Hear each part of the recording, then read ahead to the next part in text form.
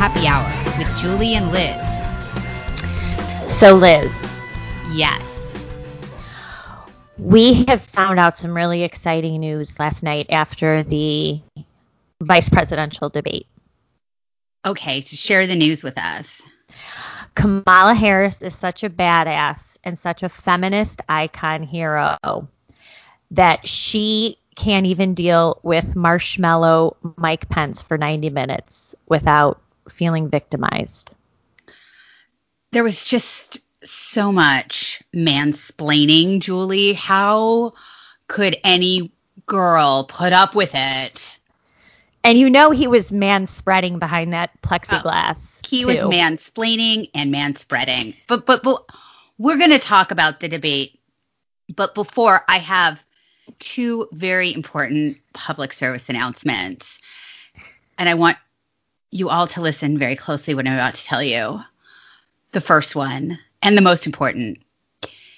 If you decide to get a facelift, you also need to get a neck lift. You cannot get one without the other because you will lift your face, but your neck will still be wrinkly.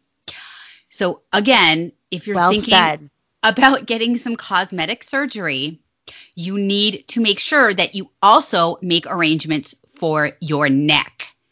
That's just a public service announcement from Happy Hour with Julie and Liz.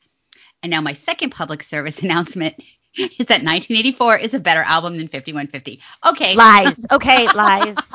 Fake news. Lies. Fake Van Halen news. But I'm glad you brought that up. Let's have a little virtual toast on Happy Hour to one of the greatest of all time. Now, to Eddie Van Halen. Years. Rest in peace, my man. One of my early rock and roll crushes, as I'm sure most women our age. Hold on a second. Yes. I'm taping. What's... Oh. Okay. They know it's going to be an hour once you get going. No, I am going. It's literally recording right now. Okay, they're in now. Are they? Yeah. Okay. They're in. All right, thank you. Sorry. Okay. Okay, I'm not kidding. That was Ace asking me how to use the blender. He's like, how do you get those little things in? Oh, God. That happened. Anyway, I'll edit this out. Okay. So, lovely. He goes, no, but once you start taping, I'm like, I am taping. Awesome. Okay. So now, Julie, let's talk about the debate. What should we talk about first?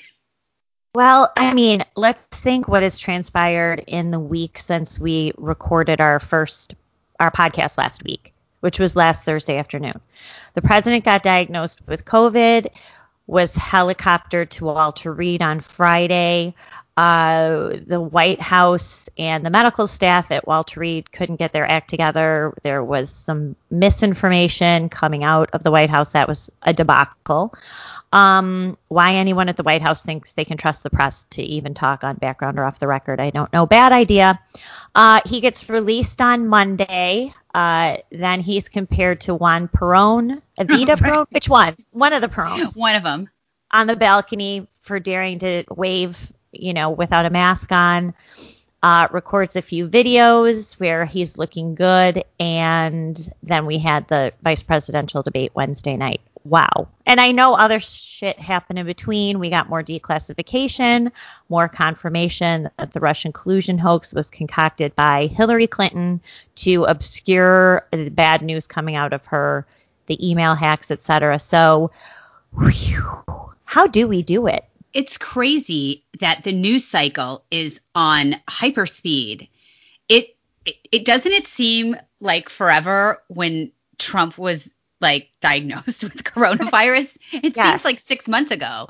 And then when he was in the hospital, and it just seems like so long ago, but it was really just not even a week ago that happened. I mean, really, it's just nonstop. It's exhausting. It's exhausting. We're going to miss it someday, though, right? Maybe. It's like running around with toddlers. Probably sooner rather than later. No, that's a lie.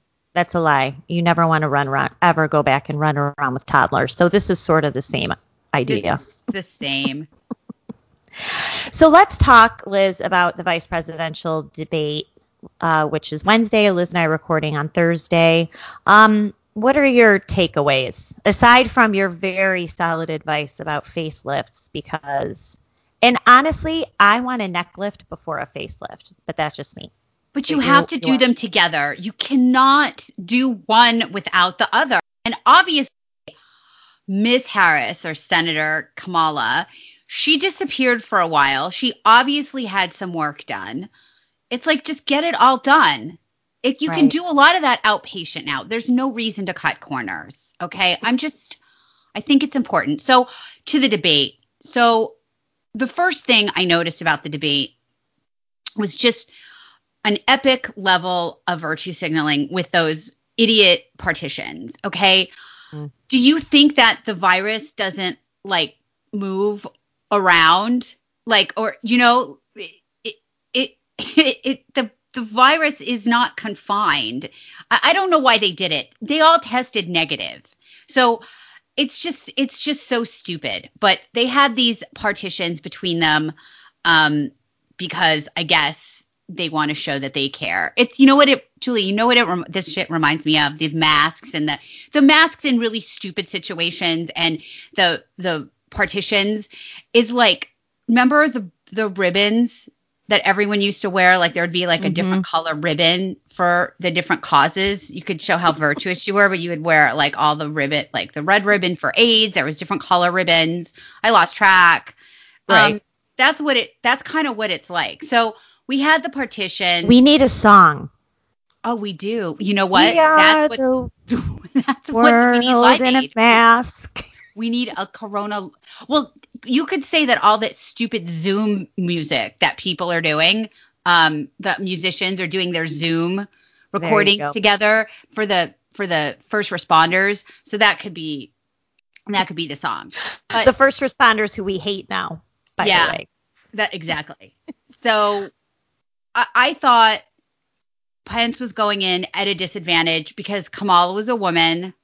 And the media, first of all, Kamala was always going to win. So we know Kamala won. Before it happened, Kamala won. But anytime Pence wanted to respond or refute her or argue with her, they were going to say that he was like a man. He was being a man. He was mansplaining. He was aggressive.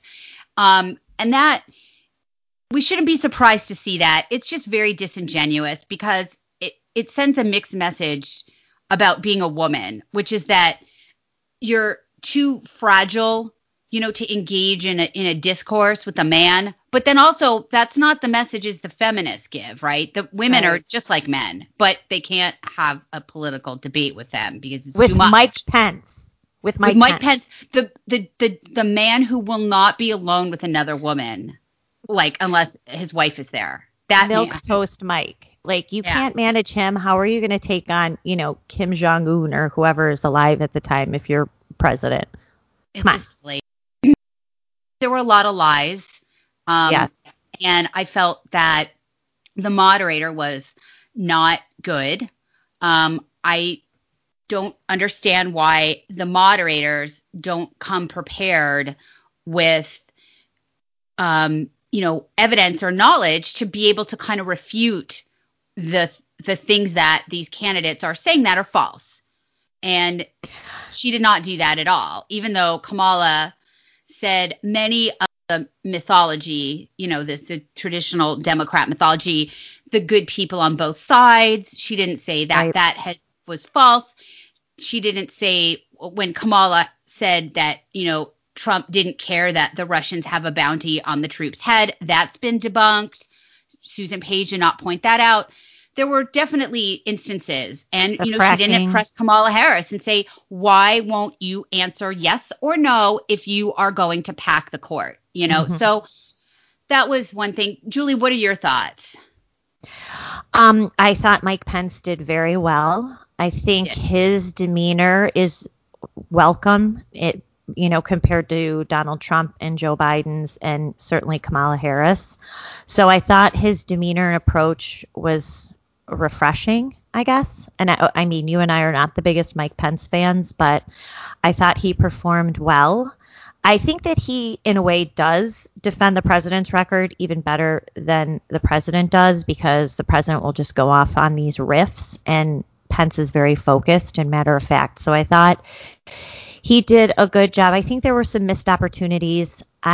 She brought up Russian collusion at one point. I really would like to have seen him hit that out of the park in terms of not just Joe Biden's working with the DNC and John Brennan, et cetera, in 2016 to concoct this phony Russian collusion hoax, but also she is the senator who sits on the Senate Judiciary Committee. She helped perpetuate the lie about Russian collusion. She gave no oversight to the Department of Justice or FBI or the Robert Mueller investigation. I really would like to have seen him press her on that, because as we know, this is a very important issue to the base, and we're very frustrated that nothing has been done, not just criminally, but publicly held the Biden people responsible for their involvement. So, but overall, I think he definitely won, quote unquote, won the debate. But now what happened after that is the announcement that we got, which is, tell our listener. Yeah. So this morning, without consulting either one of the campaigns ahead of time, the Presidential Debate Commission has decided that the next debate will be virtual. And Trump immediately I think he was in the middle of an interview on Fox Business with Maria Bartiromo, and he just was like, nah, bro. Nah. I don't blame him. I don't blame him for a couple reasons. I think the first reason is that a virtual debate is just not as intimate and not as, an opportunity to see how the candidates interact. But also, this is a town hall, so people will be asking questions. So I think part of it is the rapport that people will have, that the candidates will have with their questioners. But the other problem is that Joe Biden is a cheater, and he is constantly using he probably has an earpiece in most of the time. He also has a teleprompter with answers. There's no way to make sure that Biden isn't reading off a teleprompter during this debate if it's going to be virtual. I mean, unless the agreement is they go in basically a room that's like a giant Faraday cage, and there's no people in there. There's nothing but a monitor, and I don't know. If Trump tests negative for the virus in time for the debate, I don't see why he can't do the debate. He's already, and according to the White House statement on Wednesday, he's already showing antibodies. So he would be clear of any way to be contagious or infect others. According to the science, really, he already is. So this is, if anyone saw Joe Biden's brief appearances this week, you would know why. He looked very fragile on Wednesday. He did some kind of brief appearance. Reporters shouted a few questions to him about Trump's medication. Funny, they never asked Biden what he's on, but asked about him. He was you were almost waiting for that Hillary Clinton moment where he falls before he gets in the SUV and they pick him up like a side of beef and toss him in there. He's very thin and frail looking. And then Tuesday, he mixed up the debate locations. He said that if the Cleveland Clinic said the guidance was, he would follow the guidance of the Cleveland Clinic, which was the site of the September 29th debate. The next debate is in Miami, so he couldn't even get that straight. Look, he's disappearing for large chunks of time, and I understand that it's this flagship platform of the campaign, that they're the ones that care about the virus. Trump doesn't care. He's licking doorknobs. He's coughing on kids, but not the Biden people. They care. That's okay. All right, fine. But he could be doing things. But he's not. He could be doing all kinds of virtual things. He could be on all the media shows. He could do a reality show following Joe throughout the day as he has virtual meetings with people. But what's he doing? he's just gone. He calls the lid at 8:30 or 9 o'clock in the morning. Meanwhile, Trump is clawing his way out of Walter Reed, right? Right. He's like literally clawing, trying to break bars to get out so he can get out again and talk to people. And it's just amazing. And when Trump was in Walter Reed and we had these like vultures in the press conference just asking absolutely outrageous questions that dealt with Trump's personal private medical condition, which I have to say that that's a real hot button for me. I know that he's the president of the United States, but really, is he not entitled to any medical privacy at all? Any medical privacy? What was his temperature? How did he make bowel movements? I was waiting for someone to ask about that. What about his lung X-rays? Are you kidding me? It was outrageous, and then on the cable news shows, they got in their media whore doctors to talk about how Trump is he's dying. Of course, that didn't last long because he was like doing his drive-by in the caravan. So he wasn't, and then they were filming videos. And then they said, oh, the videos, it's a deep fake or it's a body double, this stuff. All of these questions, all of these conversations at night with doctors talking about how Trump has steroid derangement. Meanwhile, you literally have an Alzheimer's patient running on the other ticket, and they do not have a single question. And remember, Joe Biden has had 2 aneurysms. That's right. Aneurysm and brain surgery. Right. No one has asked a single question about that. But all the Twitter medical doctors on social media, on the cable news, are just having these conversations about the details of Trump's health. It's outrageous. Yes. I mean, you just explained very well the outreach cycle. You think at some point it would end. You would think with the president of the United States at Walter Reed with a virus that could be fatal to him given his age and weight, but otherwise healthy, even though 95% of people, more than 95% of people over the age of 70 fully recover from COVID. You would think there would be a pause, but there wasn't. There was, the fake prayer emojis by Brian Stelter, and then literally 30 minutes later, they're just ripping, well, when did he test? And, what's his oxygen level? And,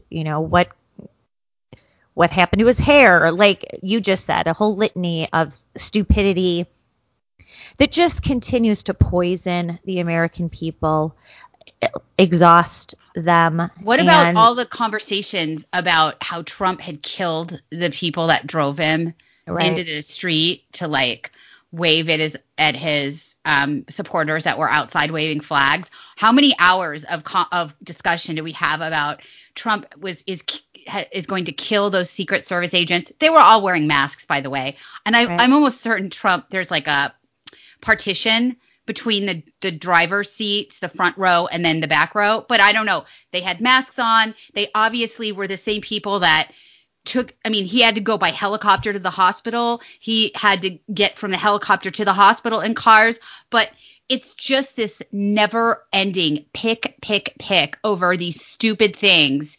And people, not people, but some people wonder why did the media not have any credibility?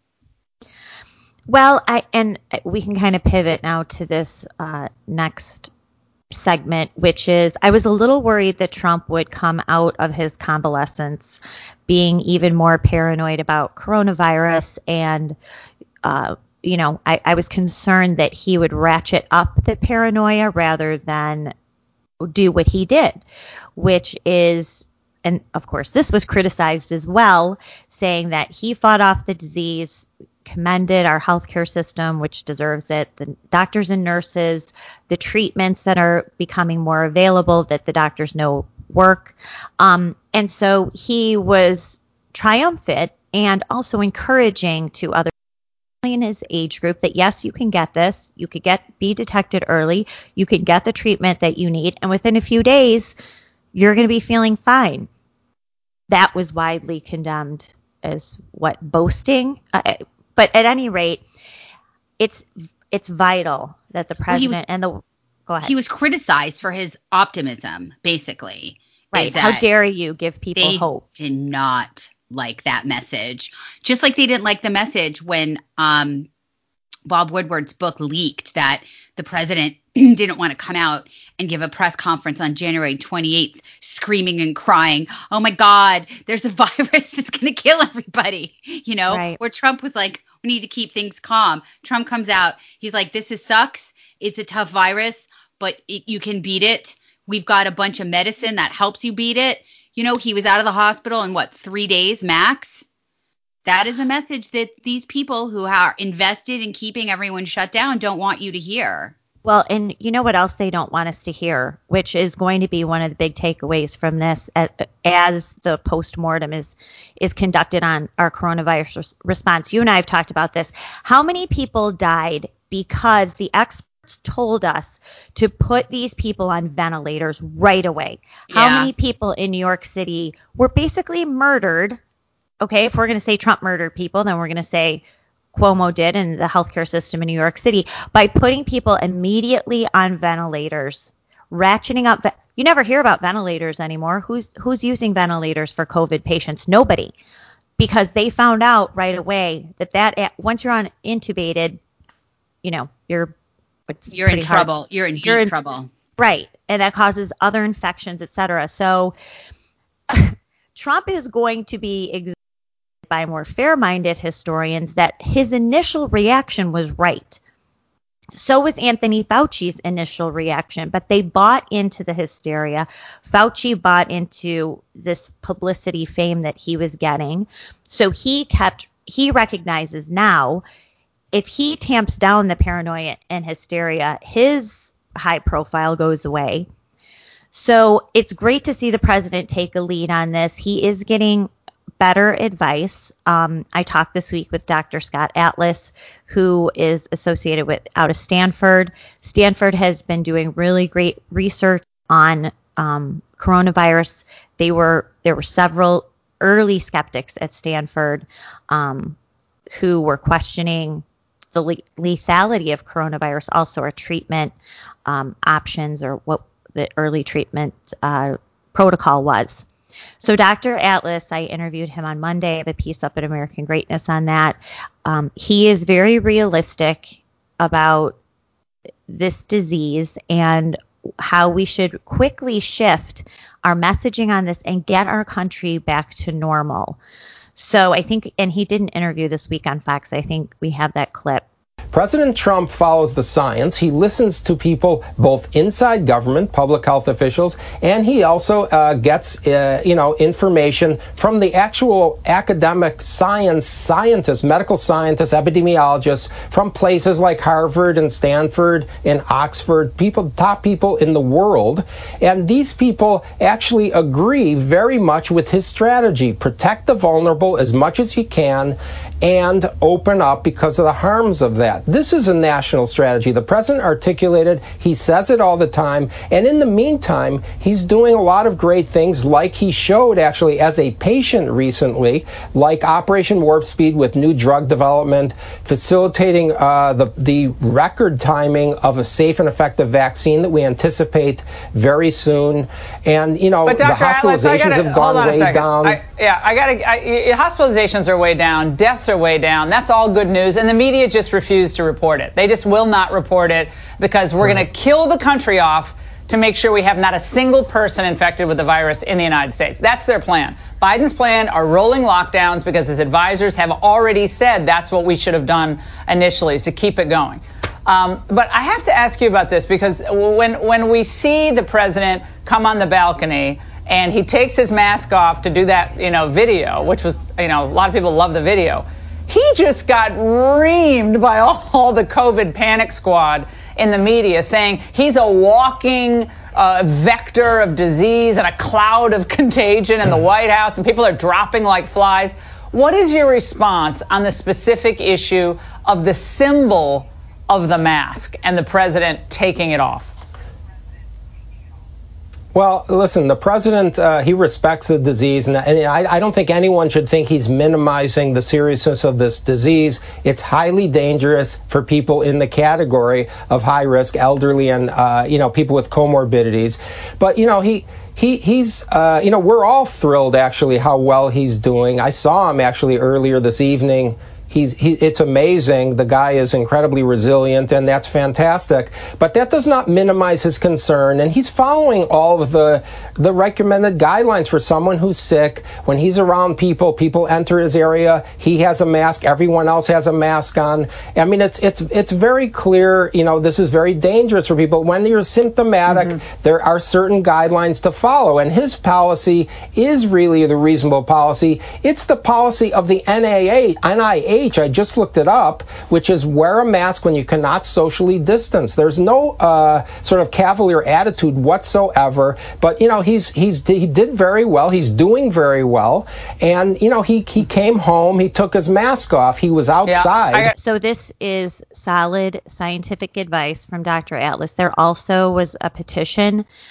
created this week by leading epidemiologists calling for this protected approach to COVID that would protect high-risk populations, open up the schools, open up the economy. This is what we need to hear. I think the election will largely be a referendum on coronavirus. Who wants to try to go back to where we were 7 months ago when we had 15 days to flatten the curve?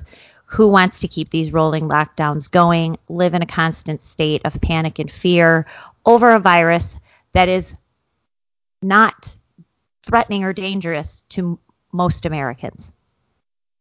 Well, yes, and I think we know so much more about the virus now than we did back then. And there's no attempt to handle this just as a public health situation. It's political. And so the choices that are being made are clearly not how you would handle just a public health crisis, but everything has a political edge to it. So there are people that are invested in keeping the country shut down and as a mechanism of control. And so now we're seeing the virus is being held out to fearmonger and scare people into complicity, whether it's getting arrested because you're not wearing a mask. And the mask thing with Trump, it was just so over the top. The man was alone. He wasn't near anybody. Why would he need to have a mask on? It's like those articles where the scientists say, if you're going to have sex, you should have a mask on. It's just like, you clowns. I mean, this is ridiculous. But people were hysterical that he was on his own balcony, not near anybody. He was in the private residence. He took his mask off and waved, and people went bananas. It's just crazy. You see this a lot with climate. I saw this a lot with climate science, and you see that they fixate on some kind of symbol, right? So it's either like an ice cap or a polar bear or a wildfire, like Kamala Harris brought up wildfires on Wednesday night that's caused by climate, which even the IPCC says is not true. But at any rate, they fixate on a symbol because they don't want to talk about the underlying science that might refute what their popular narrative is. So when you have the media, Democrats, and even some Republicans obsess about mask use, that takes up all of the interest, all the attention. So we're not hearing that, 99.9% of people under the age of 25, even if they get this, have no symptoms and they survive. And the fatality rate now keeps getting lower as the infection rates or test positive rates go higher, either case fatality rate or infection fatality rate, two different things. But you see that continue to go down. They don't want to talk about that. They want to keep this hysteria going. Right. Right. It's critical to talk about how many people are positive, but not talk about how those people aren't going to the hospital, or if they go to the hospital, they're surviving at a greater rate than they were 7 months ago. With that's how you really know this is a political operation and not a public health operation. If it was a public health operation, then we would have people talking about important metrics like what is the fatality rate? How is the fatality rate changed? There would be emphasis on all of the different therapeutics that we have now that we didn't then, that these cocktails that we know to give people. We also know who's more vulnerable. We're not talking about keeping people who are vulnerable safe and letting everybody else go about their business. And that's just a shame, because there are the elitist, the coastal elites in the media, in academia, in our, quote, institutions, wonder why there's no trust in them anymore. And they think it's because, the inbred, stupid Trump people, who are dummies and don't like things like book learning, that's because they don't respect knowledge. But these people are not working from knowledge. They're partisan. They have an agenda. And it's very obvious. I think you're right that it's going to be the election is going to be a referendum on how we want to continue to move forward and deal with this virus. But I also think there are a lot of people who are legitimately brainwashed. They are, and it's a lot of people. And it's a lot of people who otherwise are rational thinking adults who just remain terrified of this virus. And so it is risky for Trump to come out with this realistic and confident and uplifting message about COVID, because people just don't want to hear it. It's also very hard for people to come to terms with the fact that they were wrong. Whether they're experts, of course, we know they'll be the last people to do it. Politicians are just an average American who bought into this, who refused to see what a lot of this was about, which is you're talking about politics. And so it's hard for them now to face up to what they were hoodwinked about. Well, I do think that's part of it. But I think even more than that is that this is a political operation. It follows the same political operations of climate change and all the same. They trot out their experts at their self-created and credentialed institutions. They silence anybody who would disagree, regardless of their credentials. The best example I have is that when President Trump said that the flu is more deadly in some age groups than the virus. That's true. That right. is true. Younger people under the age of 24 have a higher death rate from the flu than they do from coronavirus. That's from the CDC's numbers. But President Trump tweeted that out, and these jackoffs at Facebook and Twitter, they censored it, even though what he said was true. And so it's part of a political operation, or really a political movement, where you're just going to silence and negate any opposition. We're no longer at a place where there's conversation or there's discussion or there's debate. And even outside of this politicized virus, even in the medical community on any issue, there are doctors disagree on stuff. That is not weird. That's why people get a second opinion. And, you broke your leg. What do? Do I need a metal plate, or should I just have a cast? I don't know. One doctor says one thing, and then you go and see another doctor and they say, I think you could do this.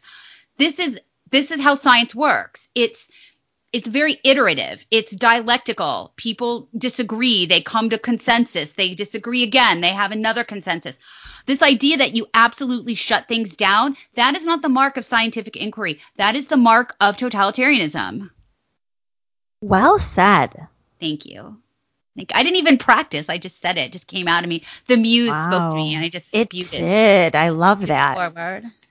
True. No, it is the tyranny of scientism, that the science is settled, like we saw about climate change.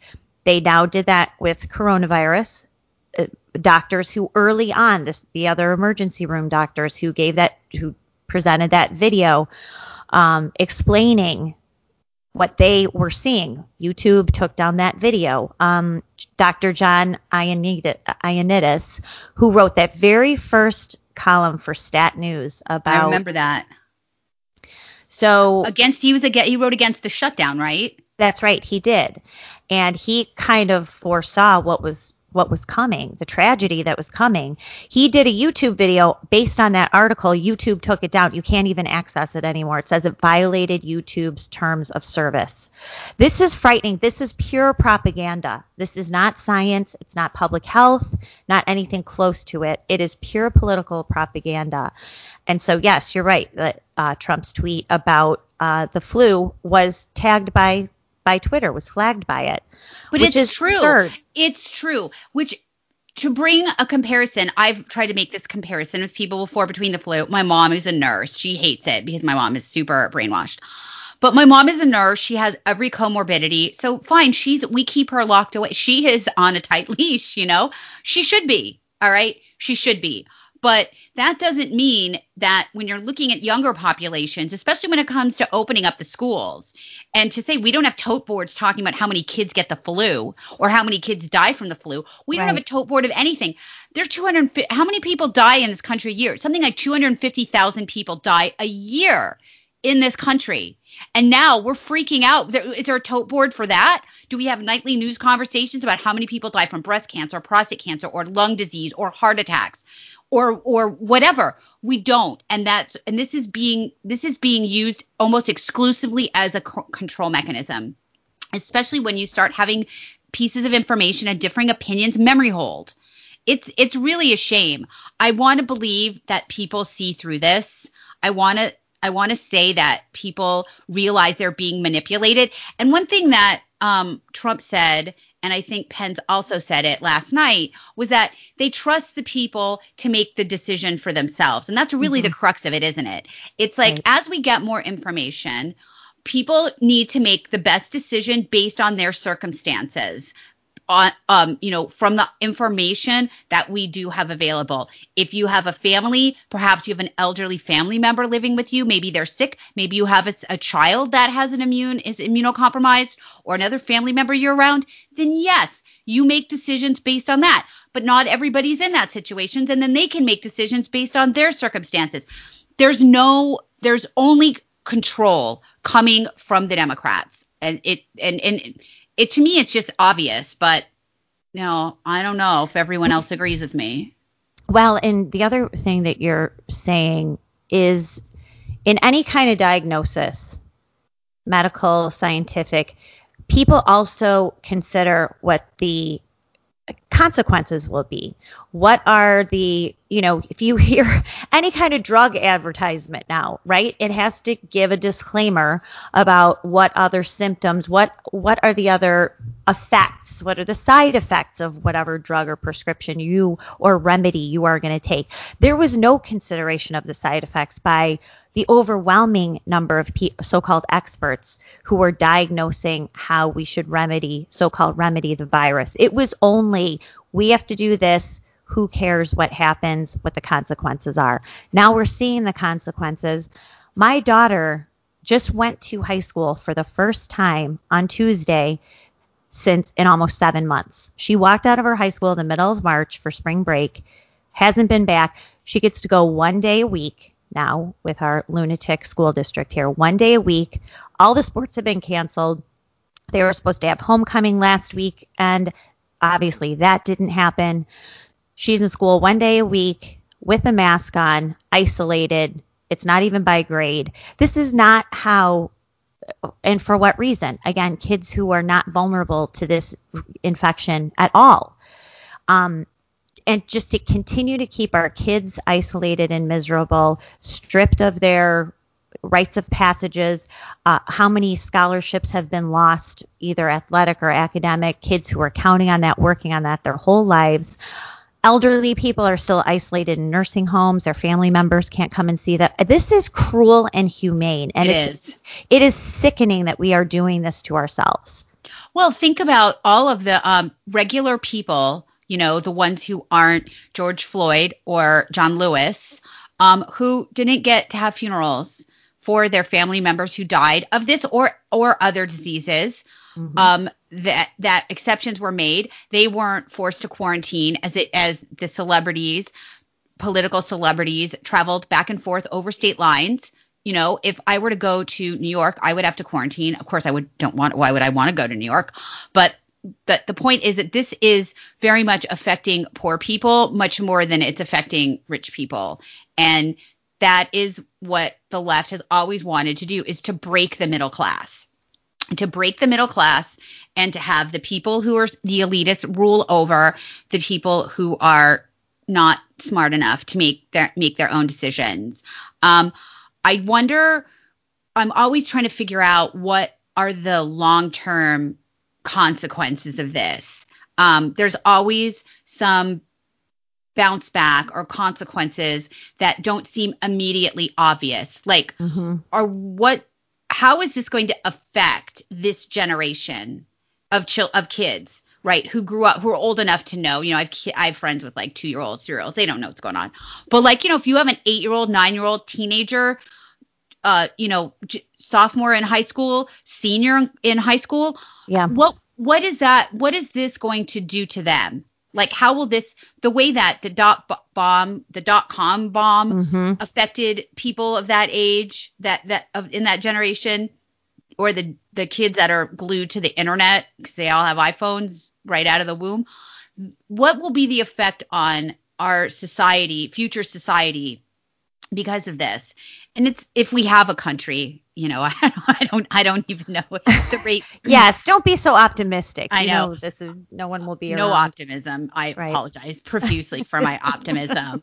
But it's really a terrible tragedy that this fear-mongering has caused so many other calamities, like people who have foregone healthcare treatment, people who aren't getting diagnosed with medical conditions. I heard somewhere people had put off like chemotherapy.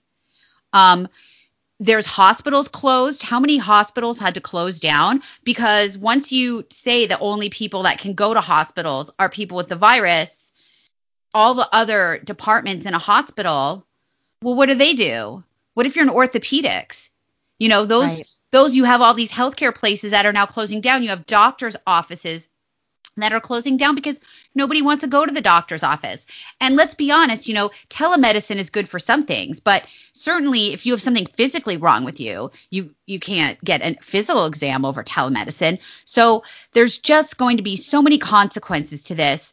And I hope that, my hope, and again, I know we're not supposed to be hopeful here, it's not our style, but I really hope this wakes people up. I hope so too. And Dr. Atlas talked about that also. Aside from all of the health care consequences you're talking about, 130 million people around the world right now are at risk of starvation. We are going to see widespread famine because, as Dr. Atlas said, when the first world shuts down, we can kind of survive. But the third world that depends on us, who have no other resources, they are the ones who are really going to pay a cost. And it's sick and twisted. Is on the left, that's fine. Because the fewer people on the earth, the happier the left is. So this is, this works for their advantage too. And this is a fact. So nobody can say, oh, don't say that, because it is. They want fewer people because they want to preserve the earth. The earth is their God. And so you don't hear anyone talking about that. So the repercussions we will be seeing for years. We're not even seeing how this is impacting state and city budgets, or the federal budget for that matter. Think of all the lost revenue that towns across the country are dealing with. These college towns are dying. I mean, it's really sad. That's sad, but also they brought it on themselves. A lot of these cities are in trouble of their own making. They're the ones that chose to, go along with this. And it's like going back to the debate last night, you have Kamala Harris at the same time talking about our broken economy, and yet, they want to shut everything down. Biden wants to shut things down. Well, you can't have both. What do you think is going to happen? So if you're going to shut down, if you're going to sign up for this, then the consequences are that the businesses in your city are going to go under. The people that live in your city are going to leave because they don't have any way to get the things that they need. And I know Julie, and I'm sure listeners know, people can't even rent U-Hauls to get the fuck out of New York fast enough. New York is constantly is under a tight lock and key. I think they finally opened up restaurants like a couple weeks ago at something like 10% capacity. And the restaurant industry doesn't have a large profit margin anyway. It's not like that's not going to hurt them. I mean, they're making a small profit when they have full capacity at 10% or 25%. That's just crazy. So a lot of these cities are reaping what they've sown. And I have to say, I'm very pleased with Trump for refusing to allow a bailout for any of these cities who are already in financial trouble before the virus hit. And we missed that bit of news this week, too, amid the flurry of everything else, is that he tweeted out he wanted Senate Republicans to stop negotiating with Democrats till after the election on another COVID stimulus bill because, as you just point out, the Democrats want trillions of dollars. And this is what's coming. If Biden wins and the Democrats take over the Senate, this is what's coming. We are talking $3, $4, $5 trillion bailout of every blue state, including my state of Illinois, every Democrat city from New York City to Chicago to San Francisco, LA, Los Angeles is in trouble. Portland. I mean, you name it. We are going to be on the hook for bailing out because they can't. You look at what's happening in my state of Illinois. There's no way to get out of this hundreds of billions of dollars of pension debt that we have. There's no way. You can't they're trying to tax us again in November, this progressive tax. People are fleeing. So you can never tax enough people to make up what's happening in these bankrupt states like Illinois, New Jersey, and Connecticut, places, and these cities. But this is what's coming, and this is why Trump is right to walk away from these negotiations. They were going nowhere anyway. I don't really trust Steve Mnuchin to argue on our behalf. I mean, he's going to do whatever's going to be best for the bankers. And so Trump was right to walk away from that. But I do think, Liz, they're not making enough of that. They're not telling people. The Green New Deal, fine. A lot of people think that's imaginary. The greater fiscal threat is the bailout that the Democrats will sign off on immediately to pull these states and cities temporarily out of bankruptcy.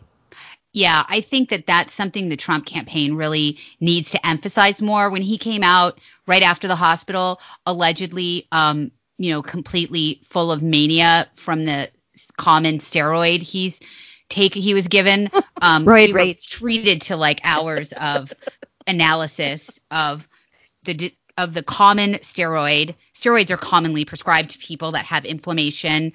It doesn't make you crazy. My cat has asthma. She takes a steroid inhaler twice a day.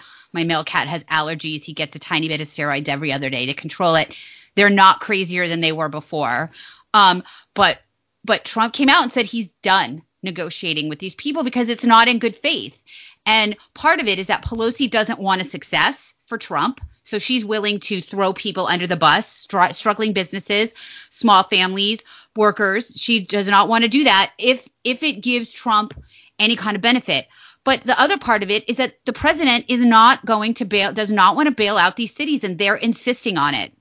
And you are right. I mean, that's what's going to happen if Biden wins, is that the first thing that they're going to do, we're probably going to lose everything, which means it's going to be like a fucking hellscape here. It is. Get out. But anyway, they are going to bail out all these cities. And it's not just Illinois. California has tremendous pension problems before the virus. And people are leaving California. People are leaving New York. People are going to, sadly, they're going to good places. Hopefully they won't ruin them. That's what they tend to do. So, that if you work hard and pay your taxes so that money can be used to bail out, fiscally irresponsible politicians, then I'm not on board with that. And, if these cities go under, then I don't know what to say. The people in them voted for their politicians. I mean, you voted for this. They should be forced to live there and suffer. Thanks. Don't you agree, though? Shouldn't they have to? It's almost not fair that they can leave someplace like New York or the Upper East Side and be like, I'm moving to Texas. Right. They shouldn't be allowed to do that. I'm such a Well, no, you're right. But I mean, this is what's going to happen. Is you're already seeing that people leaving these states and going to, richer environments that are led by Republicans so far.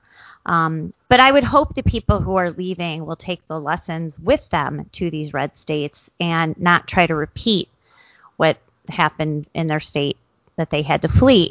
But they always do. I mean, how do you think all these states turned purple or blue that were red? I mean, as you know, I'm from Nevada. I mean, right. We used to be a red state. Now we're a blue state. Arizona, why are we fighting so hard in a state like Arizona? They do infect it.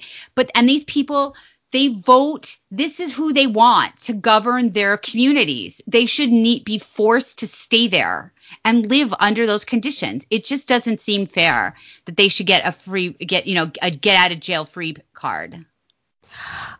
News breaking on the wire right now. Governor Northam, your governor. Ugh, not my governor. Who is a mask freak, right? He wore masks before it was cool, Julie. He has mild cold-like symptoms and lost his sense of smell. And probably has, he's tested positive for COVID. Yeah, He's got it. He's also been spotted without a mask at his vacation home and stuff. Like, just like the other, like Pelosi, Cuomo, the George Stephanopoulos. Northam was caught without his mask, gallivanting around. I'm sorry, I just want to add that in. Go ahead, Julie. No, so now he has symptoms, but this was not, how could this be? I mean, obviously, like you said, but the mask is a joke, is the point. The mask is plenty of evidence now that it doesn't work, that actually can have the reverse effect, more detrimental health, especially if you're wearing like one of those filthy reusable masks that, you made out of whatever, your Lily Pulitzer you bought it shirt. on Etsy or something, and right. Then it's like you've never washed it, and it's like a petri dish. That's why they won't let you bring your own bags to the grocery store anymore. I mean, the environmentalists really took a hit on this because now it's all about disposable plastic because cloth products are full of diseases. They hold bacteria and filth in them. But, all right. Right. But I mean, I'm pretty sure at one point we're going to learn that the masks are actually a vector for the disease instead of a barrier of it. So, and we haven't even gotten to other big news of the week, which is more declassification, more information coming out on the. I barely remember. It's just because was that Tuesday? Yeah, it was just yesterday or something. It was Monday and Tuesday. We got some more. Well, that was part of Trump's roid rage tweet storm, was that he was going to order the declassification of all documents, which he did 2 years ago. We still haven't gotten them, but also pertaining to the Hillary Clinton email investigation. So time is running out. We have nothing from the John Durham investigation, infuriatingly so. But we're getting more information out, confirmation that John Brennan, the former CIA director, did brief, I use in air quotes, brief Barack Obama in August of 2016 about the Hillary Clinton concocted Russian collusion hoax. And so we are just learning more and more. For anybody who naively thought that Barack Obama was not the guy pulling all the strings on this, obviously he was, and fully aware of it at the very least. So we're just learning more. We're trying to get more declassification of documents. Gina Haspel, another terrible appointment, head of the CIA, reportedly is refusing to release declassified documents in her possession because, of course, they belong to her, not to the American people or the government or the president, God forbid. Just another terrible appointment. Don't know why she's still there. Have no idea why Chris Wray is still head of the FBI. And now certainly I even have my doubts about our one-time boyfriend, Bill Barr, and what's happening with investigations. The big problem is that when you are running for office and win as an outsider, or I guess a populist kind of, you do not have the resources of people to put into these jobs, because almost by their very definition, these are people who are part of the government machine. And so I don't like Christopher Wray. I think he's awful. But really, who would we can't put Rick Grinnell in every single job, you know? We can't. I mean, I know. But right. But seriously, who are the people that he can put into these jobs to execute his agenda? I mean, Ratcliffe, I think, is a good example of taking somebody out, an ally out of Congress, wasting their time in Congress. And, maybe that's what he needs to do if he wins is. Well, I think that's good. But remember, now we have these assholes in the Senate that don't want to confirm Trump's appointments. Right. So it's not a partisan problem. It's a people that have power versus people who don't have power problem. So it's the industry of politics. When Trump was elected and we had the House of Representatives, neither Paul Ryan nor Mitch McConnell would adjourn so Trump could put his recess appointments in. And that would be for 1 year, because the Senate was holding up Trump's appointments. How many times have we heard, well, maybe you haven't, or maybe you have, names would be floated, and then the next thing you hear, they can't get approved. Well, why? Right. We control the Senate. Why can't they get approved? Should be a no-brainer. We should have 24 hours. We should have everything filled already with Trump's people, but we don't, because the Senate didn't do it, and because Mitch McConnell, Paul Ryan, at least at first, wanted to have total control over Trump. And now I'm sure they still do. They still do. Although Paul Ryan, thank God, is gone. And now we have the House of Representatives run by the likes of crazy Nancy Pelosi and Adam Schiff and Jerry Nadler and so on. So I agree with you. I just think Trump was always in a bad position. When he came in, he had to look to other people that he trusted or kind of trusted to tell him who would be good for what position. And those people themselves weren't trustworthy. Anyone who understands the ins and outs of how government works is probably an enemy. And they're an enemy because they know how the ins and outs of government works, because they're part of it. So it's and Haspel worked for John Brennan, right? She was. Oh my God. The London? Let me tell you, Gina Haspel was the station chief for London. That is like the most plum assignment anybody can get. You don't get that unless you are kissing up John Brennan's ass. And she was the CIA station chief when all these shenanigans were going on overseas with Carter Page and George Papadopoulos and the peculiar Stefan Halper spy being paid all this money on Pentagon slush funds to hold up a phone while recording and say, do you have emails about Hillary Clinton and Barack Obama? And this crappy spy business. Gina Haspel was there. Remember, all this intelligence came from Five Eyes sources, really, that kicked it off, allegedly. So yes, she's covering her ass, just like Christopher Wray is covering his ass and the ass of the FBI. Yeah, it's such a mess. If the parties were reversed, the Democrats would not hesitate 1 millisecond to burn down the entire institutions of all these places if they felt like it would give them some upper hand or political advantage. And here we have our people. Well, we don't want to taint the FBI. We don't want to hurt the CIA. No, get fucked. It's too late.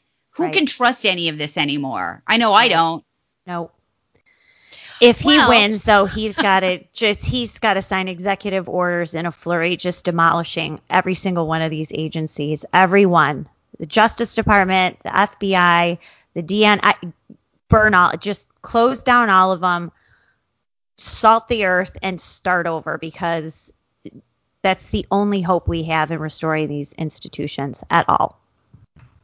Well, on that cheery pleasant note, thank you for joining us for our happy hour this week. And don't forget to subscribe. We are currently in the process of getting our podcast on iTunes. So you'll be able to subscribe through iTunes soon, maybe by next week. But thank you so much for joining us. We'll be back next Friday. Thanks for listening to Happy Hour with Julie and Liz. We'll see you next week.